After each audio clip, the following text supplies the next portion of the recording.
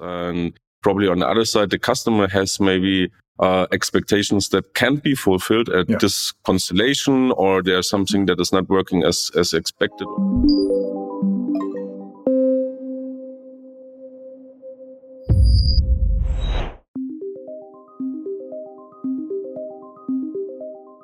Hello there, and welcome to our new Ask the CEO Q&A session here at the Virtual Frontier.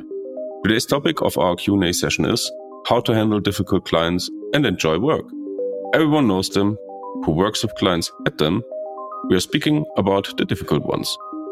When a client relationship has turned into a state of difficult, work will most certainly become stressful and productivity drops. Today, we'll examine some important waypoints on the customer's journey, starting with the right onboarding, handling difficult situations in complex circumstances, getting to the core of problems, up to a consensual termination of the business relation.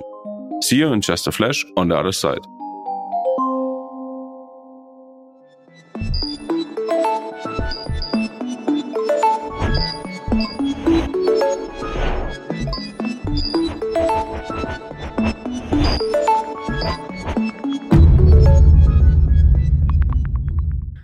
Hello Manuel, welcome. New session here at the Virtual Frontier, our Q&A session.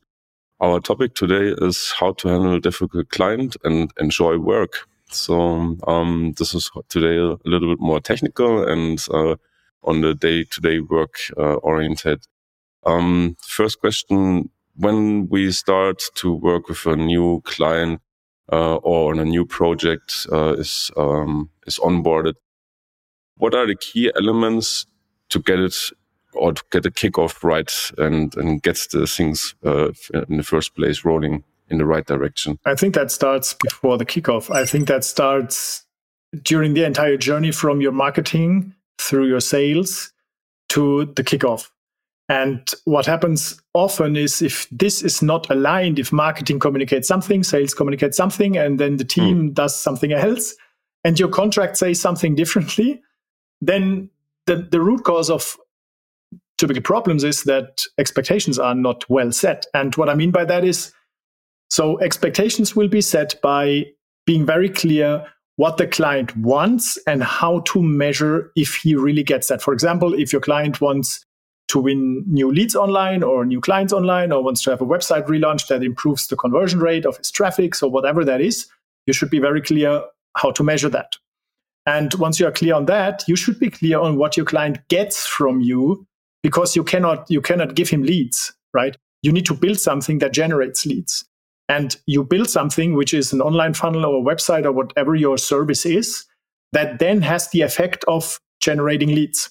So you should be very clear of what the client gets. What is your promise? Is it a result based on a specification, like how the website looks like? Or is it an iterative process, like an agile process, where you are just describing the process of interaction and the skills of the team that executes the process? And that is a different thing, right? This is if you are not 100% clear about the end result, which happens pretty often.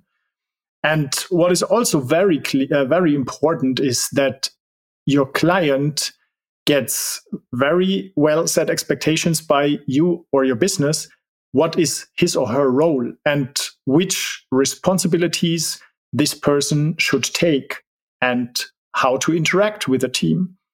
So that might all sound like a lot of things, but yes, these are a lot of things, and reality shows that if you don't get them right, then your relationship can crash really fast, because clients have expectations, you don't know them, you try to please them, doesn't work. Then the project is a mess all over the place and clients don't get the results, so everyone is frustrated. So setting clear expectations is very, very important in the beginning. Yeah. Picking up on the expectations and the alignment. So probably I as a company also have expectations out of the projects, and probably on the other side, the customer has maybe expectations that can't be fulfilled at this constellation, or there's something that is not working as expected or or not possible.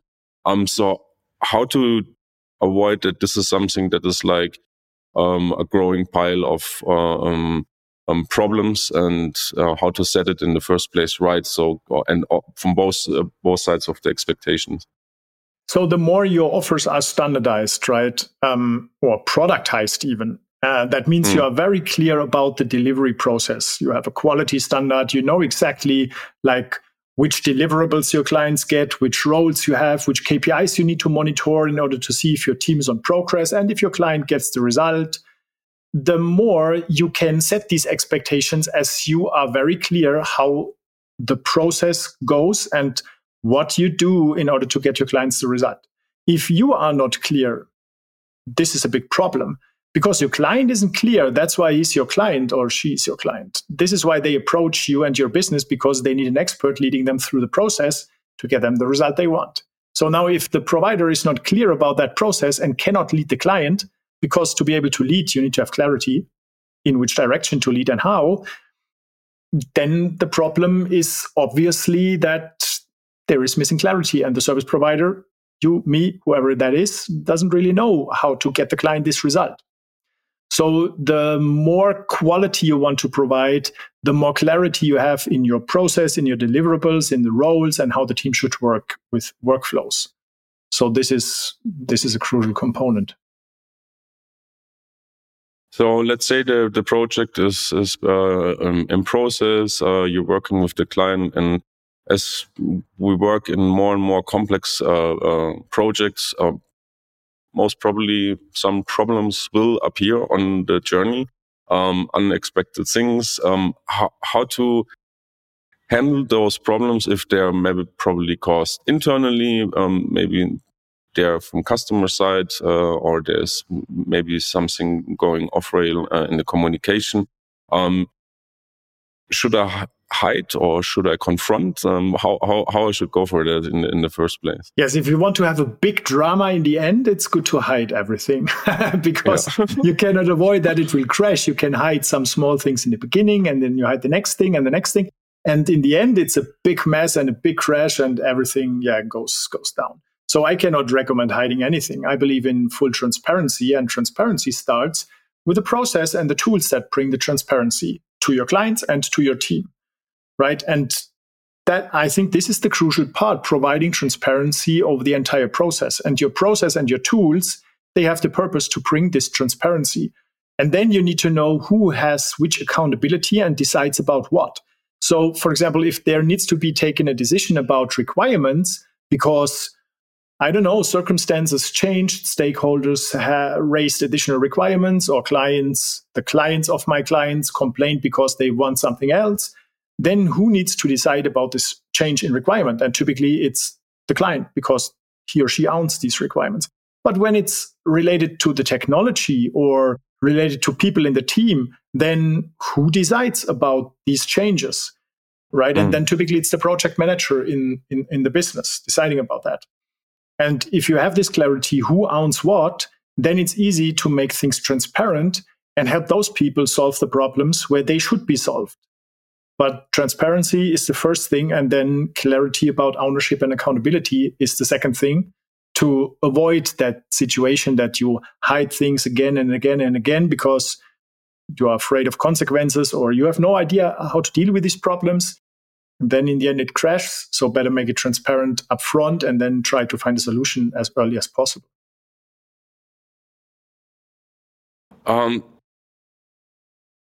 It's always important to get to the core of a problem. And often this is in the process and the communication in the first place maybe not really clear, or it's somewhere hidden.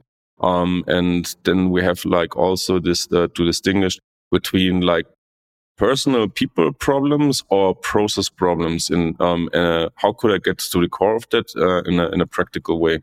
There is a nice tool which is called the 5 Whys. For example, there's the problem, or let's rephrase that and call it symptom. There's a symptom that the client complains. So you ask, okay, why is that? And then the team says, because we have too many bugs. Okay, so why do we have too many bugs? Because this is just another symptom. It's a subsymptom, right? We have too many bugs because requirements are not clear. Or it could be that requirements are clear, but the team didn't understand them, which is another root cause. And you dig deeper by asking everyone in the team why 5 times, and then it's very likely that you get to the root cause. And this is what you fix. And once you fixed it, the other symptoms will disappear. And if you just focus on fighting the fires, like the client is not satisfied, and then you say, okay, then let's have a meeting, and you try to please the client, this won't solve the problem. It would just maybe raise the mood a little bit, but the symptoms won't go away as the root cause isn't fixed. So you need to dig down into the root cause and then fix it to have an effective solution for all the symptoms. When or let's put it the other way around. When a customer approaches you as a company owner and they says, I'm not happy with this project, or I have problems with this one, how should I react in those kind of situations when I'm not the stakeholder in the project, even if it's my company? And how could I support my team members to solve these situations in a good way? Yeah. So the first thing is that you see a complaint as an opportunity to improve, one thing, and to improve the relationship is the second thing. So appreciate these complaints, because if clients don't complain, that they just leave, you didn't learn anything, right? So a complaint is always an opportunity to get something better out of that. And how to get that is by first listening and asking more and asking why and asking how do you want that? And so really understand the client and listen more than you talk. That is important. And then you bring the feedback to your team, and they should come up with solution how to improve that. Or they should do the 5 why and dig deeper into the root cause to find the root cause of this problem or the symptom that they want to fix. But I want to really encourage everyone to not move the root cause of the problems to your client, saying, oh, it's the fault of my client. Because then you are helpless. You cannot change your client. I mean, you can fire clients, of course, and you can attract better clients by changing your marketing. This is all in your control. But rarely it gives you something to your hands to improve it if you just find the problem in other people. That's valid for your clients. That's valid for your team members. So I would try to work with that and find a solution. And now then there is also sometimes the case where the client behaves really like this, and they just always, in any case, point to you or team members or the service provider, and they don't want to take any ownership for anything, not even their requirements, and they just always blame other people to you have to do this, and this is your duty, etc. And if there is really no way out, it's sometimes better to quit and have a still kind conversation with the client, saying that our path needs to be separated because we are not fit for each other. But before you do that, I want to really encourage you to try to really find the root cause of what causes this unsatisfaction. Yeah. So probably before breaking up, I would have a follow-up question on that later on. But let's say there is some kind of escalation inside the project, in the communication, whatever. So how could I, or what would be some practical steps to overcome this situation, to de-escalate and bring things back on a common ground?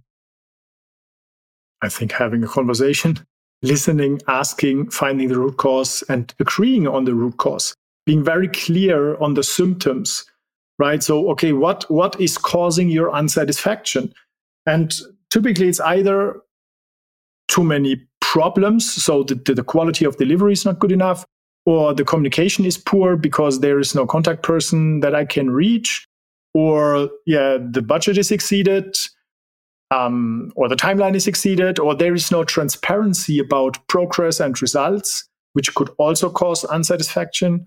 So talking about that, then finding these root causes and then fixing them, and really try to fix them, because it helps your business improve if you manifest this learning across the company and not just in one specific project. Then it's a big win, because then this complaint helped you make all other clients more happy, which makes your business more successful. What happens, and probably this happens more and more often, that we work in with some kind of technology that the customer maybe knows what he wants as an outcome, but the technology behind is so complex that maybe the customer really don't understand how it works. Maybe not even the project manager or the company owner, as this is really specific and complex. So how you work on those when there are appearing problems in this stage of a project, how you go for that this is done in a clear and transparent way, and we are not lost inside the technology as a problem. I would again say make this complexity transparent and try to make it transparent in the way that a client can understand that it is complex and why it is complex and how that impacts the project and what are potential solutions to break down this complexity into smaller pieces that are easier to understand and handle. Right. But yes, that can happen. And then transparency is key. And I think if you can really articulate and show that you try to find a solution, but the circumstances are really complex. So typically I experience two reactions. Some clients say, thanks for showing that and for making that transparent. So I appreciate that you care about this. And other clients might say, sorry, I don't care. You are the expert. Probably you're not, right? Yeah. Not in a specific is the technology, but this might have solutions for that, right? And that almost every work currently in the digital world is driven by technology. More and more technical systems come up, and the entire subject is complex. So if you hire a marketing expert, that doesn't necessarily mean that this marketing expert knows all the technology that is involved into the marketing operations. Or if you hire a software developer, that doesn't mean that the software developer knows all software. And if you hire a UX designer, and a UX designer should fix something like on the website that implemented his or her design, that doesn't mean that this person can fix it, because he or she also needs to understand the underlying technology and might not know that. So having systems that consist of multiple different components that are complex by itself just increases complexity exponentially, and that makes it just more complex. So there must be education around that, and better in the beginning of the project than in the end. That's how I would handle it. As projects are getting more and more complex, documentation is a crucial point. Could you elaborate a little bit on the cost of documentation and also on the benefit side? What I get out from a good documentation in communication with my client? Yeah, I think you should. I mean, you can document a lot, but the question is always, is it worth the money? And that is related to your question, right? So what you can document is the requirements. And that is important because not just because of the purpose of documentation, but because it provides clarity for what you as a product owner or the client wants, and helps your team understand what they need to deliver. So this is important. If it's just a spoken word in a meeting, then the meeting is gone and the spoken word is also gone. And then everyone keeps something in their brain, but maybe it's not what the client wanted. So document the requirements. Otherwise, you have shit in, shit out, right? Quality assurance starts with requirements. And then document the system architecture. If it is a marketing system, software development system, I recommend really documenting all the systems involved in this entire big system, so that you know which components do what. And then document access, so that you have administration access in case you want to do something on that. And I'm not a big fan of huge lines of documentation in code when you write software, because the software needs to be written in a way that someone can understand it.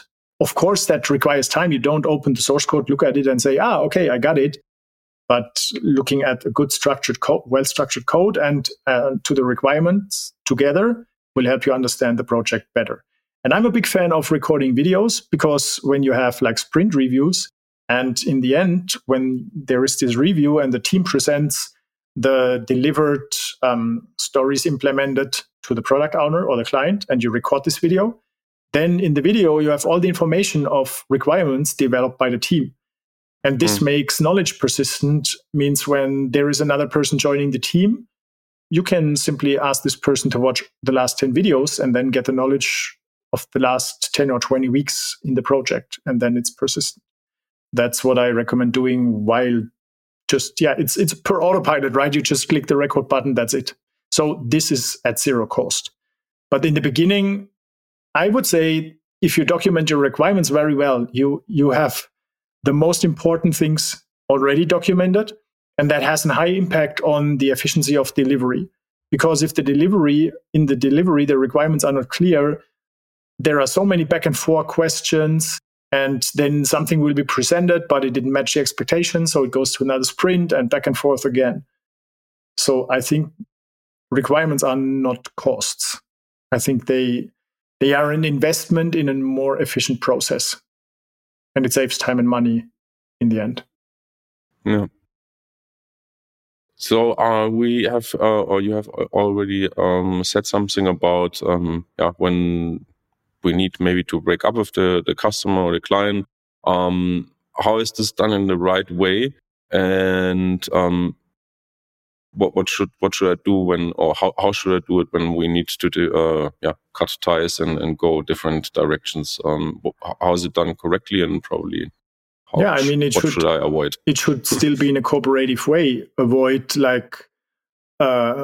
flaming up like a huge escalation between these parties, right? Because there's always a solution that you can find when things don't work out, but it must be a fair agreement for both parties, of course.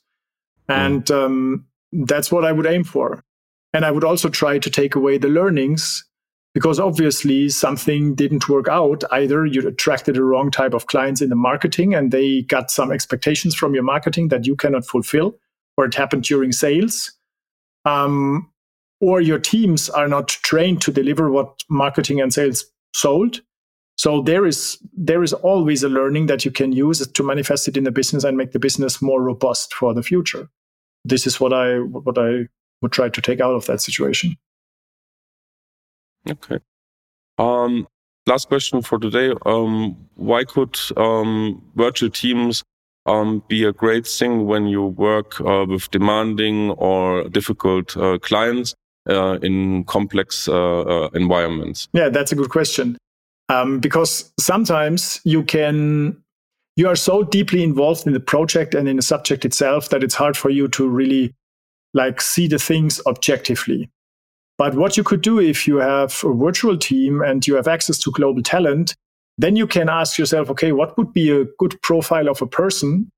I'm talking about experience and soft skills and hard skills that could help us dispatch this problem, find the root cause, right? And then you hire such an outside person and give this person the responsibility to do a root cause analysis and try to give us an objective picture what is not working here. And this person just gets paid for that. So she or he is not influenced. You can even make 50-50 with your client. So there is no one-sided interest. And then you get an objective picture. And if you have an objective picture, it's typically, when you want to find the solution, knowing the problem accounts for 50% of the solution. If you don't know the problem, or you have a moving target and you have no idea what you want to fix, then it gets really, really complicated. Awesome. Manu, I think we covered some really interesting points about handling difficult clients or situations. Thank you very much, and see you next week on our new Q&A session. Awesome. Thank you very much. Bye-bye. Bye-bye. We hope you found the session helpful. Head back to our in-depth blog article on how to handle difficult clients and enjoy work. What did we miss in this conversation? How can we do better? You know the best. Hit us with your comments and reviews. We're happy to engage. And before you leave, hit the subscribe button, give it a thumb up, and share the session around with your friends and colleagues. Sign up for the free Business Builder training on flashup.io and learn more about how to scale with your business at any time, work with global top talents, and make work better. On behalf of the team here at the Virtual Frontier, I want to thank you for listening. So until the next episode, keep exploring new frontiers.